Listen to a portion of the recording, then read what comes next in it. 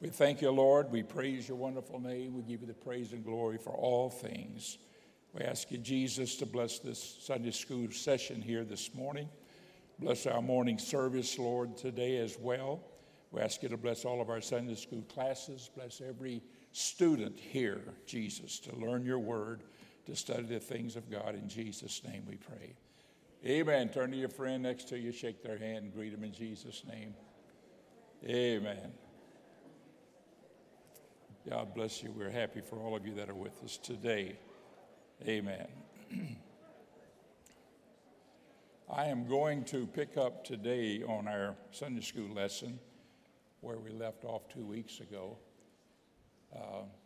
Last week, of course, we spoke in the morning service, and Brother Richie taught the adult Sunday school class.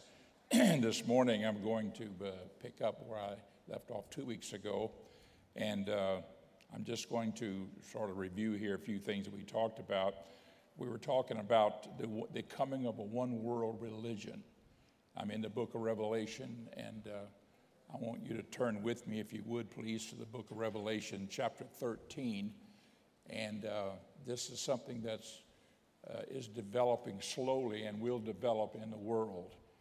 And it is a attitude toward having one world religion, and I'm going to tell you what kind of religion it will be, what kind it will be. And if you look at chapter 13, the first two verses in it, I'll just give you a description here, what it says. It says that there was a beast that rose up out of the sea. It's a symbolic term of spiritual things. A beast rose up out of the sea, having 7 heads and 10 horns, and it was like a leopard, had feet like a bear, mouth like a lion, and so forth. And then finally down in verse 4, it says, and they worshiped the dragon which gave power unto the beast. They worshiped the dragon. We're talking about the people during the tribulation period of time, and this is after the rapture has taken place. The rapture will have already taken place. The tribulation period will have started at chapter 6, and it would have been judgment and earthquakes and wars and many things that will be developing, and then there's going to be a one world religion that will come out of that. And it says here in verse 4, I'm jumping to 13:4 here, we've got a beast coming out of the sea. It says, and they worship the dragon which gave power unto the beast. Now, to identify the dragon in 13:4, back up to chapter 12, verse 9. 12:9. And if you look at this verse with us, and it says, and the great dragon was cast out, that is of heaven, that old serpent called the devil, and Satan, which deceiveth the whole world. He was cast out into the earth, and his angels were cast out with him. And so this is a thing that happens in the spirit world in this chapter 12. And so when the devil comes upon the earth will be grossly wicked, very exceedingly wicked. He won't just be up there someplace, but he will be here upon this earth. So when you get to chapter 13, verse 4, and they worship the dragon, which is the devil, which is Satan, that old serpent. You can call it whatever you want to, but this is how the Bible terms it. And then it also goes on to say here in 13:4, I'm still reading here in Revelation 34, they worship the dragon which gave power unto the beast, and they worship the beast. The beast. Now, who is the beast? If you look at the last verse in chapter 13, last verse in chapter 13, verse 18, said, here is wisdom, let him that hath understanding count the number of the beast, for it is the number of a man. Everybody get that? The number of a man. And it says here, and his number is 666, which is 666. A lot of us are familiar with that being the number of the Antichrist. The word Antichrist is termed by John, not John in the book of Revelation. He's the same John, but John who wrote the Epistle John, the first, second, third epistles John, and the Gospel of John. And he termed him the Antichrist. Paul called him the man of sin and son of perdition, things of that nature.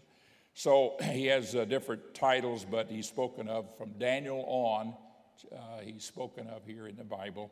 Jesus even talked about him, the Antichrist. He says, me you have not received, but there cometh one after me, him you will receive. And he was speaking of the Antichrist that was going to come, that the world would receive him. Now, there's one other verse of Scripture I want you to see in 13. It's in 13:8. This is Revelation 13. We're still there. In 13:8. And all that dwell upon the earth shall worship him, whose names are not written in the book of life of the Lamb slain from the foundation of the world. And so this is talking about those people on this earth, the people that did not go in the rapture. All that dwell upon the earth shall worship him. So this is going to be a one world government, one world religion atmosphere in which the world will eventually come to. And this is why that you see things working in the world like they are today. And all of these world religions, we talked about this 2 weeks ago, and I won't get into detail on this today, but they are all working toward that. They're all working toward that, all these various religions and beliefs and so forth. I mentioned, and I may go into more detail sometime later on, about in the Muslim religion, there is a group of Muslims, the Shiites, and then within the Shiites there is what they call the 12th imam, the 12th Imam Shiite, in the 12th Imam Shiite religion. And they believe that the 12th Imam is like the caliphate of the Muslim world, that he is still living. Since 900 AD, he's still alive. They believe that. And that he is hiding out in a mountain someplace. And he's called the Mahdi. And the Mahdi is going to one day come forth. And whenever the world is really on fire and the world is at war, he'll come forth and lead the Muslim world to victory. And they believe that, and they follow that.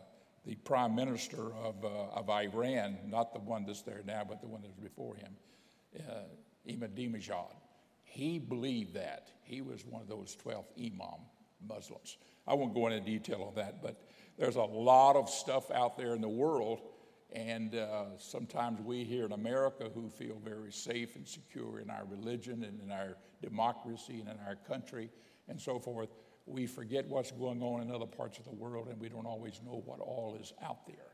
But I'm just telling you here, the world is headed for a one world religion type situation. Now, what we've seen here is that the one world religion is going to be a worship of Satan and a worship of the Antichrist. And the Bible goes on to say, it says in one place that anyone who does not do that, they'll be killed. It goes on to say that nobody will be able to buy or sell. This I read the 18th verse, 17th verse says, no man shall be able to buy or sell. Say that he that hath the mark of the beast. And so, in other words, it's a have-to thing. And so everybody will follow that, and that'll be the way that they will go. And it's because that Satan has always desired to be worshiped. Now, I want to give you a handout here. Brother Eddie has some handouts for us, and you ushers will help us. I'm going to give you a handout here called The Overcoming the Besetting Sin. And some people believe, and I believe as well, that this sin of Satan is the besetting sin. And it's the sin of pride and arrogancy that we have to always put down in our own selves. Because if we get lifted up with pride, I'm going to talk to you about this morning. If we get lifted up with pride and arrogancy within ourselves, we're falling into the hands of Satan, because this is the sin of Satan. This is the sin of Satan. The sin of Satan is that self-glory and egoism. Egoism is how you think of yourself being very high. Egotism is talking about yourself, promoting yourself to be high. Egotism. Egoism is the actually belief that you are very high. And when you get those, I'm going to take a moment here and read this to you, and you're welcome to keep that. I used this in one of a previous lesson that I taught here several years ago. And if you would, I'm going to take a moment to read. It's big letters, be easy to read. I got it that way so I can use it on the overhead. It says, the sin of Satan is the sin of self-glory and egoism. Everybody there, let me give you a moment here to get everybody a handout. I don't want to jump the gun on you here. but we're talking about the sin of Satan. And I'm going to read a couple of scriptures to you here in Ezekiel and also in Isaiah in just a moment. All right, are we there? Anybody that doesn't have a handout yet, raise your hand. Everybody's got it. Okay, here's one right here, brother. Brother, right here. Matt, over here on this side, there's a couple of them. All right. And then there's a group right over here. All right. Do we have enough? That's the main thing. Okay. All right. All right. Now, if you look at this first line with us, the sin of Satan is the sin of self-glory and egoism. It brought about Satan's rebellion against God and eventually his expulsion from heaven. And this is found in Ezekiel 28 and also Isaiah 14, and we'll read those verses in a minute. This sin of self-exaltation was and still is perpetuated by Satan in the human race as pride, greed, and selfishness. It is revealed in mankind's first sin when Satan tempted Eve with the fruit from the tree of the knowledge of good and evil, the sin that promised Adam and Eve that they would be as gods. This is Genesis 3:5, because became their destruction, this belief. Perhaps this sin of self-glory was the besetting sin that Paul mentioned in Hebrews 12:1, in which he reminded us that our personal will and ambitions must always remain subject to his will and glory. Next paragraph, when Jesus was on earth, he was God manifest in flesh, 1 Timothy 3:16. His coming was to redeem us through Calvary to make us ready for heaven. In doing that, he taught us the importance of always giving God the glory and to deflect the temptation of taking any glory for ourselves. If we follow the teachings of Jesus, we defeat Satan in his efforts to diminish the glory that's due God, and we become overcoming Christians. The last paragraph, this is why Jesus in the entire New Testament had so much to say about God's contempt for pride and his respect for humility. There's one scripture that says, humble yourself under the mighty hand of God, and he will raise you up in due time. And there's other scriptures that talk about if my people who call after my name will humble themselves and pray, then will I hear from heaven, and so forth. There's numerous scriptures in that respect. I want to talk about this sin of Satan a little bit. Would you turn with me to the book of Isaiah? I'm going to use the scriptures in Isaiah first, and we looked at Ezekiel. Go to Isaiah chapter 14, verse 12, and I touched on this very briefly at the end of our class 2 weeks ago. And if you look at this very quickly here, this is the description of Satan's fall, and this is the sin of Satan. 14:12 of Isaiah. How art thou fallen from heaven, O Lucifer, son of the morning? How art thou cut down to the ground, which didst weaken the nations? For thou hast said in thine heart, I will ascend into heaven, I will exalt my throne above the stars of God. I will sit also upon the mount of the congregation in the sides of the north. Look at verse 14.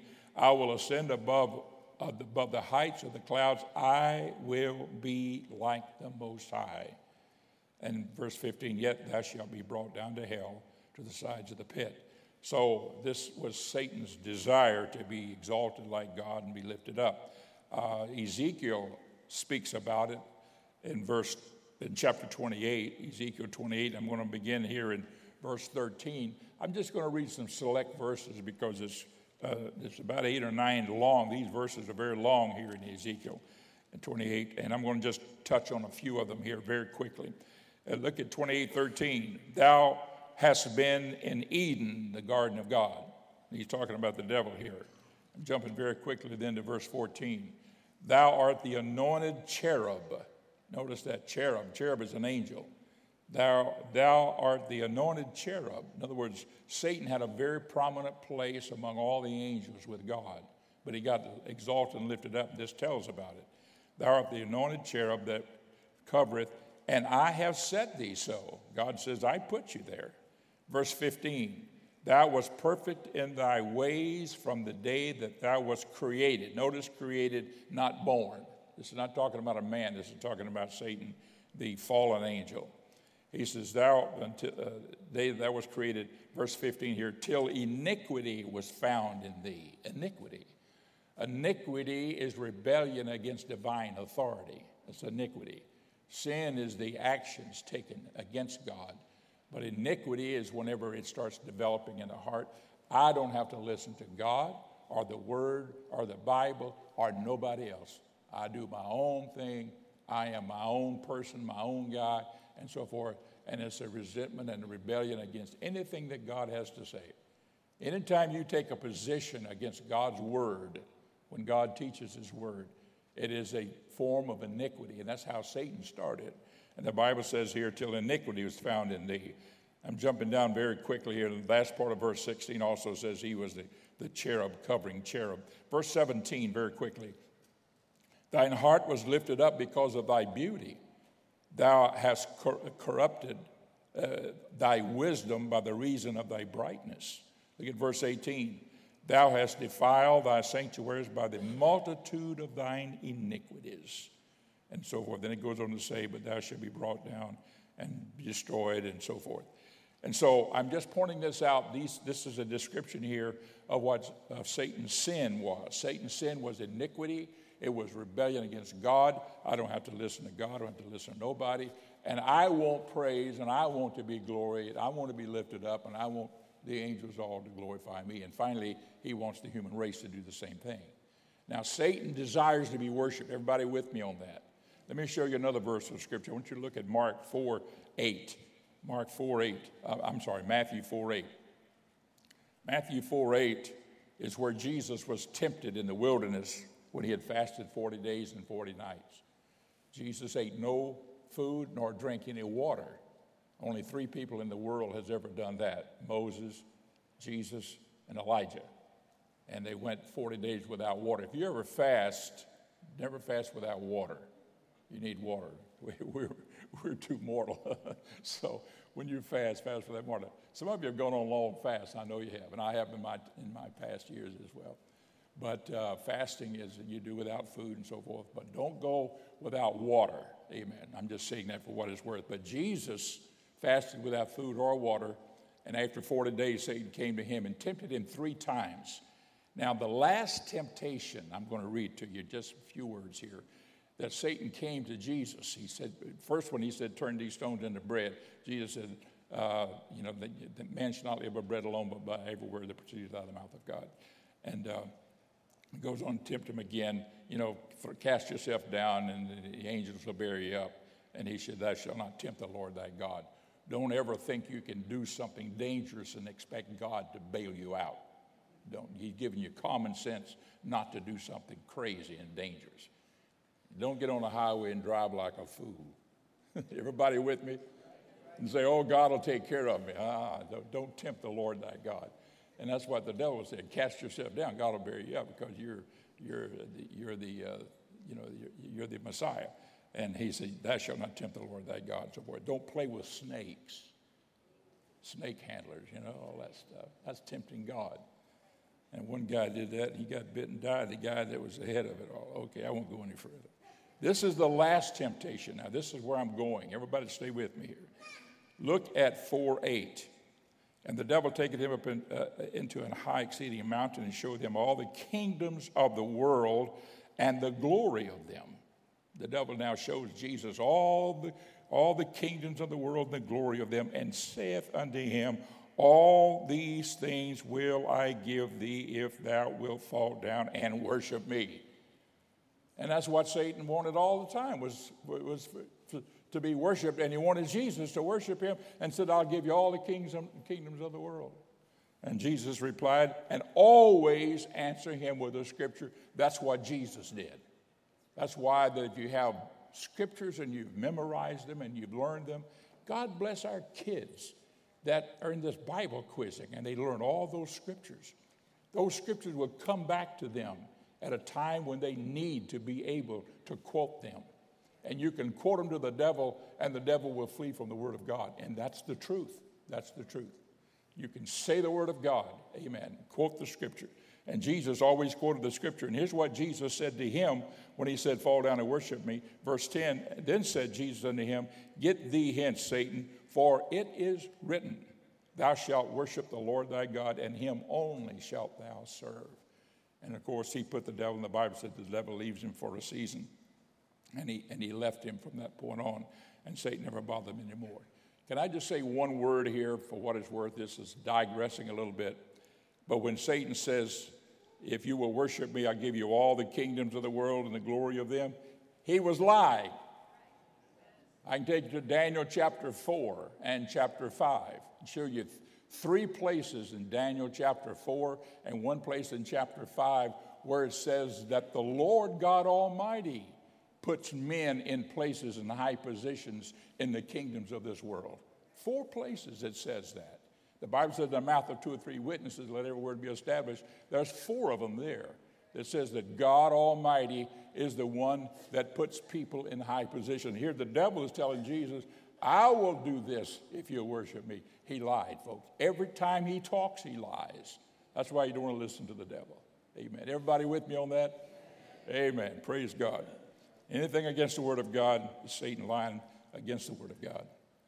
And so Jesus was tempted, and of course he refuted the powers of darkness here and Satan's attempt to get him to worship him. Now, let me just talk to you for a moment. All praise and all worship and all glory goes to God. I know some people say, and I'm talking to people who are on this borderline stuff. They say, oh, why does God want to be praised all the time? Why does he want to be worshiped all the time? I've even heard people say, is he on an ego trip or something? All that kind of mess. Folks, let me just be very honest with you. God made everything. And he made you and me. And he is worthy of all praise and all worship. He is worthy of that. That's not something that we just do because, we feel like doing it and maybe God will be happy if we do it. He's worthy of that. He's worthy of all praise and glory. You wouldn't be breathing if it wasn't for him. You wouldn't be moving. I wouldn't be standing up here talking if it wasn't for God and him giving me life. Our very existence as human beings, he has given to us. We have that because God is the one. He lighteth every man that cometh into the world. I know mom and dads, they passed along to us our lives in that fashion. But the Bible says that the Lord lighteth every soul that comes into the world. If God didn't give us life when we were born or when we were conceived or however it was done, we wouldn't be here today. And then he gives us health and he gives us mentality and the ability to think and all of that. And you cannot praise him enough for all of those kind of things. All praise is worthy of unto God. But Satan would like for us to take away that praise from God. If he can diminish that, if he can get it away from God and get it to something else or somebody else, eventually maybe he can get it to himself. Because that's Satan's craving, and that's what he wants. He wants to be praised and exalted, and he has done nothing.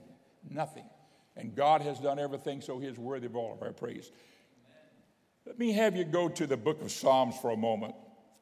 I love these verses out of Scripture. I don't want to bore you here, but look at Psalms 150. Look at Psalms 150. Praise you, the Lord. Praise God in his sanctuary. Praise him in the firmament of his power. Verse 2, praise him for his mighty acts. Praise him according to his excellent greatness. Verse 3, praise him with the sound of the trumpet. Praise him with the psaltery. Praise him with the harp. Praise him with the timbrel, which is the tambourine. Praise him with the timbrel and dance. Praise him with the stringed instruments and organs. Praise him upon the loud cymbals. Praise him upon the high-sounding cymbals. Let everything which hath breath praise the Lord. Praise ye the Lord. Praise the Lord. The whole psalm is talking about praising God. It's the last psalm in the Bible. And then if we backed it up, and if we looked at Psalm 149, it starts out first verse, praise ye the Lord. Sing unto the Lord new song, and his praise in the congregation of the saints. Verse 3, let them praise his name in the dance. Let them sing praises unto him with the timbrel and the harp. That's Psalm 149. If we backed it up to 148, look at this, starting with verse 1. Praise ye the Lord. Praise ye the Lord from the heavens. Praise him in the highest. Praise him with all his angels. Praise ye him, all his hosts. Praise ye him, sun and moon. Praise him, all ye stars of light. Praise him, ye heavens of the heavens, and ye waters that be above the heavens. Let them praise the name of the Lord, for he commanded, and they were created. And so were we, and therefore let us also praise God. Praise the Lord. It's all through the scriptures here. You keep going. Verse 147 starts out, praise ye the Lord, for it is good to sing praises unto our God, for it is pleasant, and praise is comely. Look at 146. It starts out with praise. Praise ye the Lord. Praise the Lord, O my soul. While I live, will I praise the Lord. I will sing praises unto my God while I have any being. Praise the Lord. This is just worship. I'm going to read one other here, 145. I'm backing up. I'm going 150, and I'm going back now five Psalms, and they all start out with that praise. Look at 145, verse 1. I will extol thee, my God, O King, and I will bless thy name forever and ever. Every day will I bless thee. I will praise thy name forever and ever. Great is the Lord, and greatly to be praised, and his greatness is unsearchable. And on, all through the Psalms, you can read about praise because all praise and glory belongs to God. And folks, you never go wrong in praising the Lord. And let me just say something. Let me just say something here. I've lived for God for 60 years, and I've been through just about everything you can think about. When you come to the house of God, praise the Lord. Worship him. Sometimes you come to church and you're lower than a gnat's heel. You ever heard that expression? That's pretty low, isn't it? I mean, you are that high. I've been there. You come to church, and everything in the world's gone wrong. Everything's upside down. And you don't know if you're going to be able to make it through this coming week. That may be somebody sitting here today that's thinking that way or feeling that way. You don't know if you're going to make it through tomorrow. There's all kinds of things. It could be financial, it could be family, it could be the kids, it could be a marriage situation, it could be your health.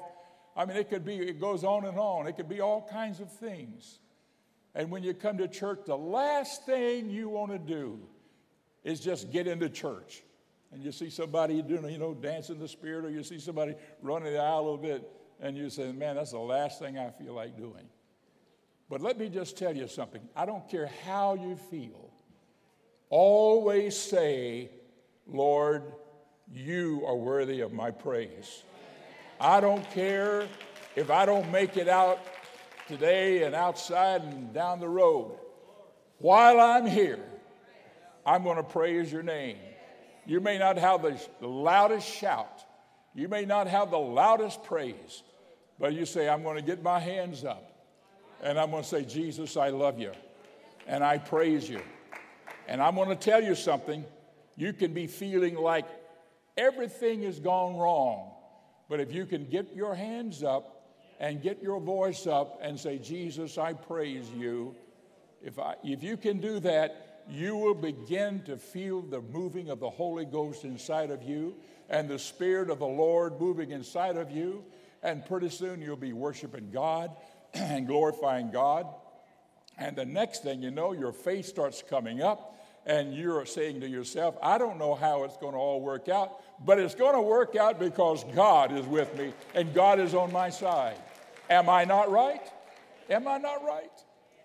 I remember years ago I was in Bible school and I was working from 4 in the evening to 12 at night and going to school in the daytime and working at this meat packing plant. Went in one day and they said, oh, there's been a big shift and everything. And Myers, you have to go on day shift. I said, I can't go on day shift because I go to school in the daytime. Well, I'm sorry. If you can't go on day shift, just come pick up your check Monday morning.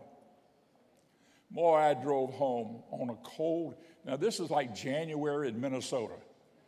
I drove home, I had that old denim jacket on and cold, and the windshield wiper was cold, and I don't know whether I don't think it was snowing. I think it's too cold to snow. Did you know it gets too cold to snow? You people who've been up north, you know that. Old windshield wiper going and me driving along, and the further I went, the more depressed I got. I got so low. I said, God, I'm not going to make it. I know I'm not going to make it through school. I can't survive. And I just kept driving along. And when I got home, I was that high, just that high. I remember taking my old denim jacket off when I walked into my room. I took it off. I threw it on the floor, fell on my knees, and I buried my face in the jacket, and I whimpered and whined around there a little bit. Felt sorry for myself. I did. I just said, I ain't going to make it, and I just felt so sorry for myself. And then I said, no, this is the time to praise the Lord. And I knew that, but it's hard to do when you're there. I think I'm talking to somebody here today. It's hard to do when you're there, but I knew it was a thing to do. And finally, after I'd whimpered and whined around there a little bit and felt sorry for myself and shed a few tears there in that old denim jacket I had on, I said, Jesus, I love you. And folks, when I said that, I felt something go through me. I said, wow, what's that? I said, Jesus, I love you, I praise you. And all of a sudden, I felt the presence of the Lord again. And it wasn't long until I was kneeling there with my hands raised up, and I was saying, Jesus, I love you, I praise you with all of my heart. It wasn't long, I was up on my feet, praising God. Next thing you know, I was walking around praising him. And for the next 2 hours, I praised and worshiped God and glorified him, not knowing what would happen, but knowing it would all work out.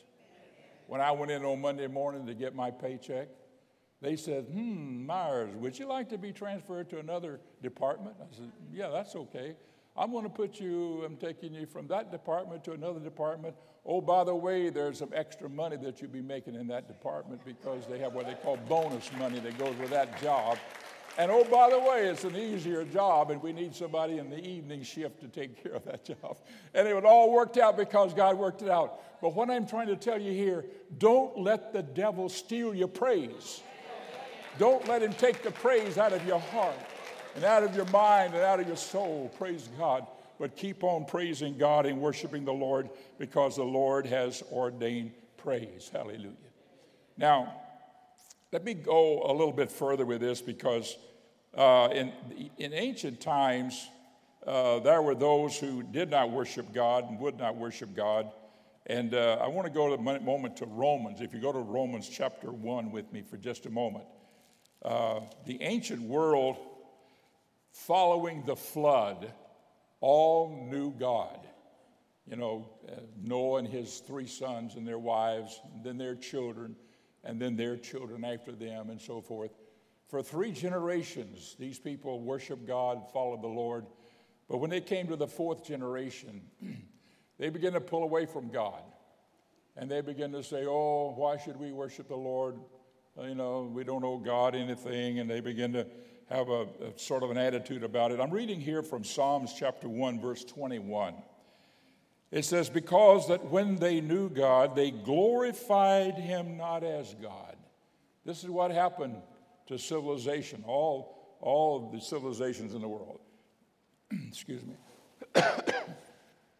Because that when they knew God, they glorified him not as God, neither were thankful. Don't ever be unthankful to God. Be thankful, folks. Praise the Lord. Thank him for your food. Thank you for your fact that you can eat a meal. Thank him for your clothes. Thank him for your car. Thank him for your home. Thank him for your family. Thank him for your church. Thank him for your job. It goes on and on and on. Thank him for your health. Thank him that you got up this morning. I mean, there are all kinds of reasons to thank the Lord. And so thank the Lord. Be thankful to him. And it says here that they glorified him not as God, neither were thankful, but became vain in their imaginations, and their foolish heart was darkened. Professing themselves to be wise, they became fools. Goes on to say in verse 23, and changed the glory of the uncorruptible God unto an image made like to corruptible man, and to birds and 4-footed beasts and creeping things. They begin to make statues and idols, and they begin to make these to be represent the gods that they would worship. and everything. And it went on that way. The Egyptians used to worship cats. Did you believe that? Cats, you know. And as all through time, they've had animals and creatures and things, birds sometimes they'd worship and so forth. And finally, it goes on to say in verse 25, I'm skipping down here to save time, who changed the truth of God into a lie and worshiped and served the creature more than the Creator, who is blessed forever. Amen. And what I'm showing you here is that when men had a chance to worship God and serve God, and God, praise the Lord, was good unto them, and they failed to worship God, when they failed to do that, they began to lose it all. And they went downhill from there on, and you well know that. And the reason I'm pointing all that out to you is so that you understand here that this is why Satan wants any of us to stop worshiping God. He doesn't want you to worship God. He wants you to just do your own thing and say, I don't need to praise, worship God. And this is what will come to pass in these last days, and this is what we're beginning to see a lot of today. And it's people who do not worship God, they will not worship God. I'm going to read a verse in Proverbs 16:18 here. Pride goeth before destruction, and an haughty spirit before a fall. So we get pride. Better is it to be an humble spirit with the lowly than a divide the spoil with the proud. And so what happens here is that arrogancy and pride begin to creep into their hearts, and they begin to be lifted up with pride, and they thought highly of themselves, and they begin to think of themselves and get all puffed up. I'm going to read a verse in 1 John here. This is a scripture I learned when I first got saved. There were some dear saints of God in the church that just taught us things, and I appreciate it. I remember a sister saying, Brother Myers, here's a verse of the scripture. Never forget it. I guess she thought maybe I was going to need it. I don't know. But here's what it is, 1 John 2 and 15 and 16. Love not the world, neither the things that are in the world. If any man love the world, the love of the Father is not in him. Now, the love of the world, I know we're in the world and there's things, but this is talking about loving the spirit of the world. The word world here also means the age, the spirit of the age. That spirit of the age, you know. If you look at the old Roman Empire, they had a spirit about them. They'd had those big coliseums and people would come out there and fight to the death, and they'd all cheer. I mean, it was the spirit of the age, you know. We have the same thing in our day and time that we have here. I'm not a big believer in these sports things and all this arena stuff. Pardon me, but I just think it's the spirit of the world, so I'll leave it there for whatever it's worth. But anyhow, it says, love not the world, neither the things that are in the world. If any man love the world, the love of the Father is not in him. Look at 16. This is interesting. For all that is in the world, the lust of the flesh, the lust of the eyes, and the pride of life. The pride of the life. Pride of life is a spiritual sin.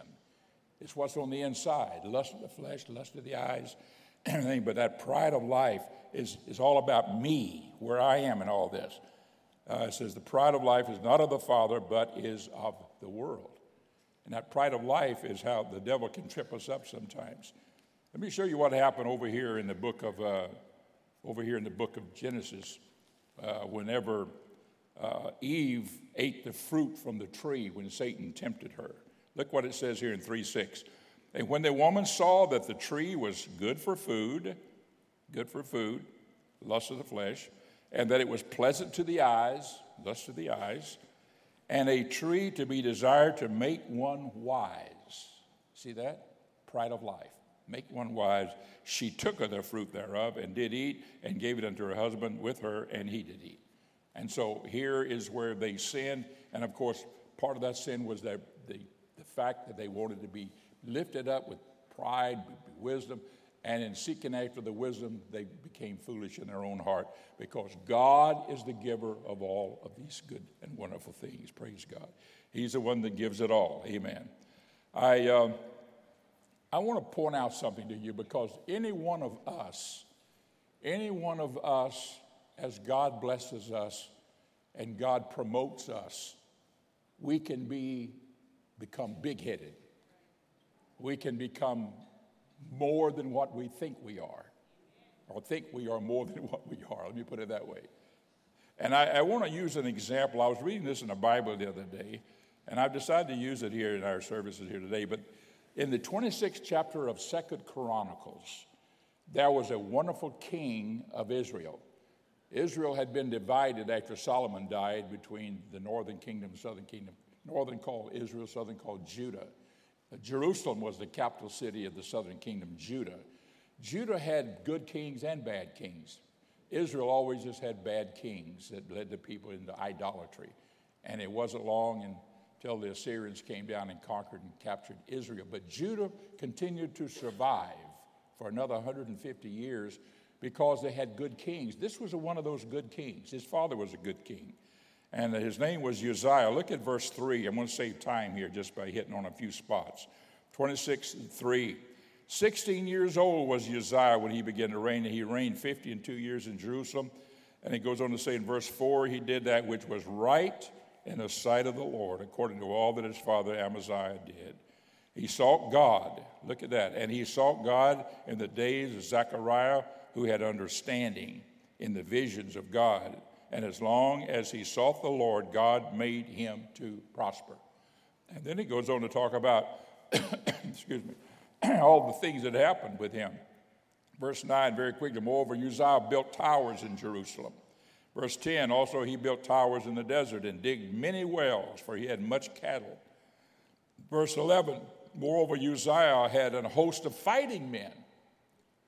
He goes on to say here that in verse 12, that's verse 11, verse 12, the whole number of the chief of the fathers of the mighty men of valor were 2,600. He had 2,600 really outstanding, strong, unusually talented, gifted men in war. And then in 13, verse 13, and under their hand was an army, 300,000 and 7,500. 307,500 men strong army. This man was powerful.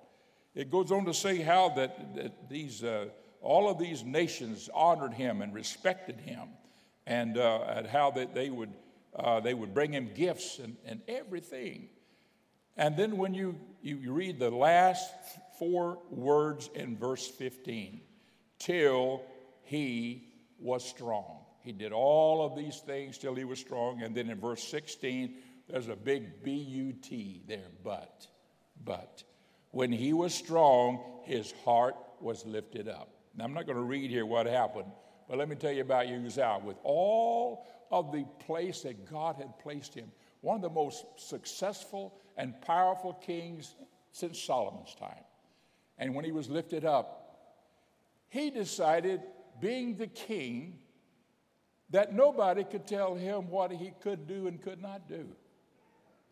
And so he decided to go into the temple of God and go in there and offer incense on the altar of incense that was inside the tabernacle. Now, nobody was allowed to go in the tabernacle but the priesthood, the priests. And so he got a censer, and he went in there, and he stood at that altar, and he was going to offer incense because he can do what he wants to. He's king. He's powerful. You see how he's lifted up now? God lifted him up, but in his own mind now, it's all about him. And 80 of those priests went in there to him.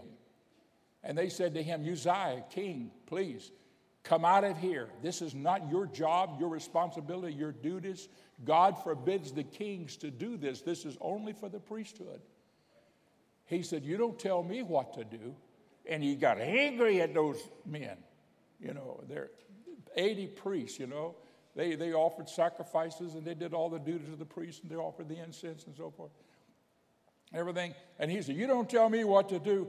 And while he was angry and yelling at them, all of a sudden those men went, and they backed up and he put their mouth there. And he stopped and he looked at them, said, what's wrong?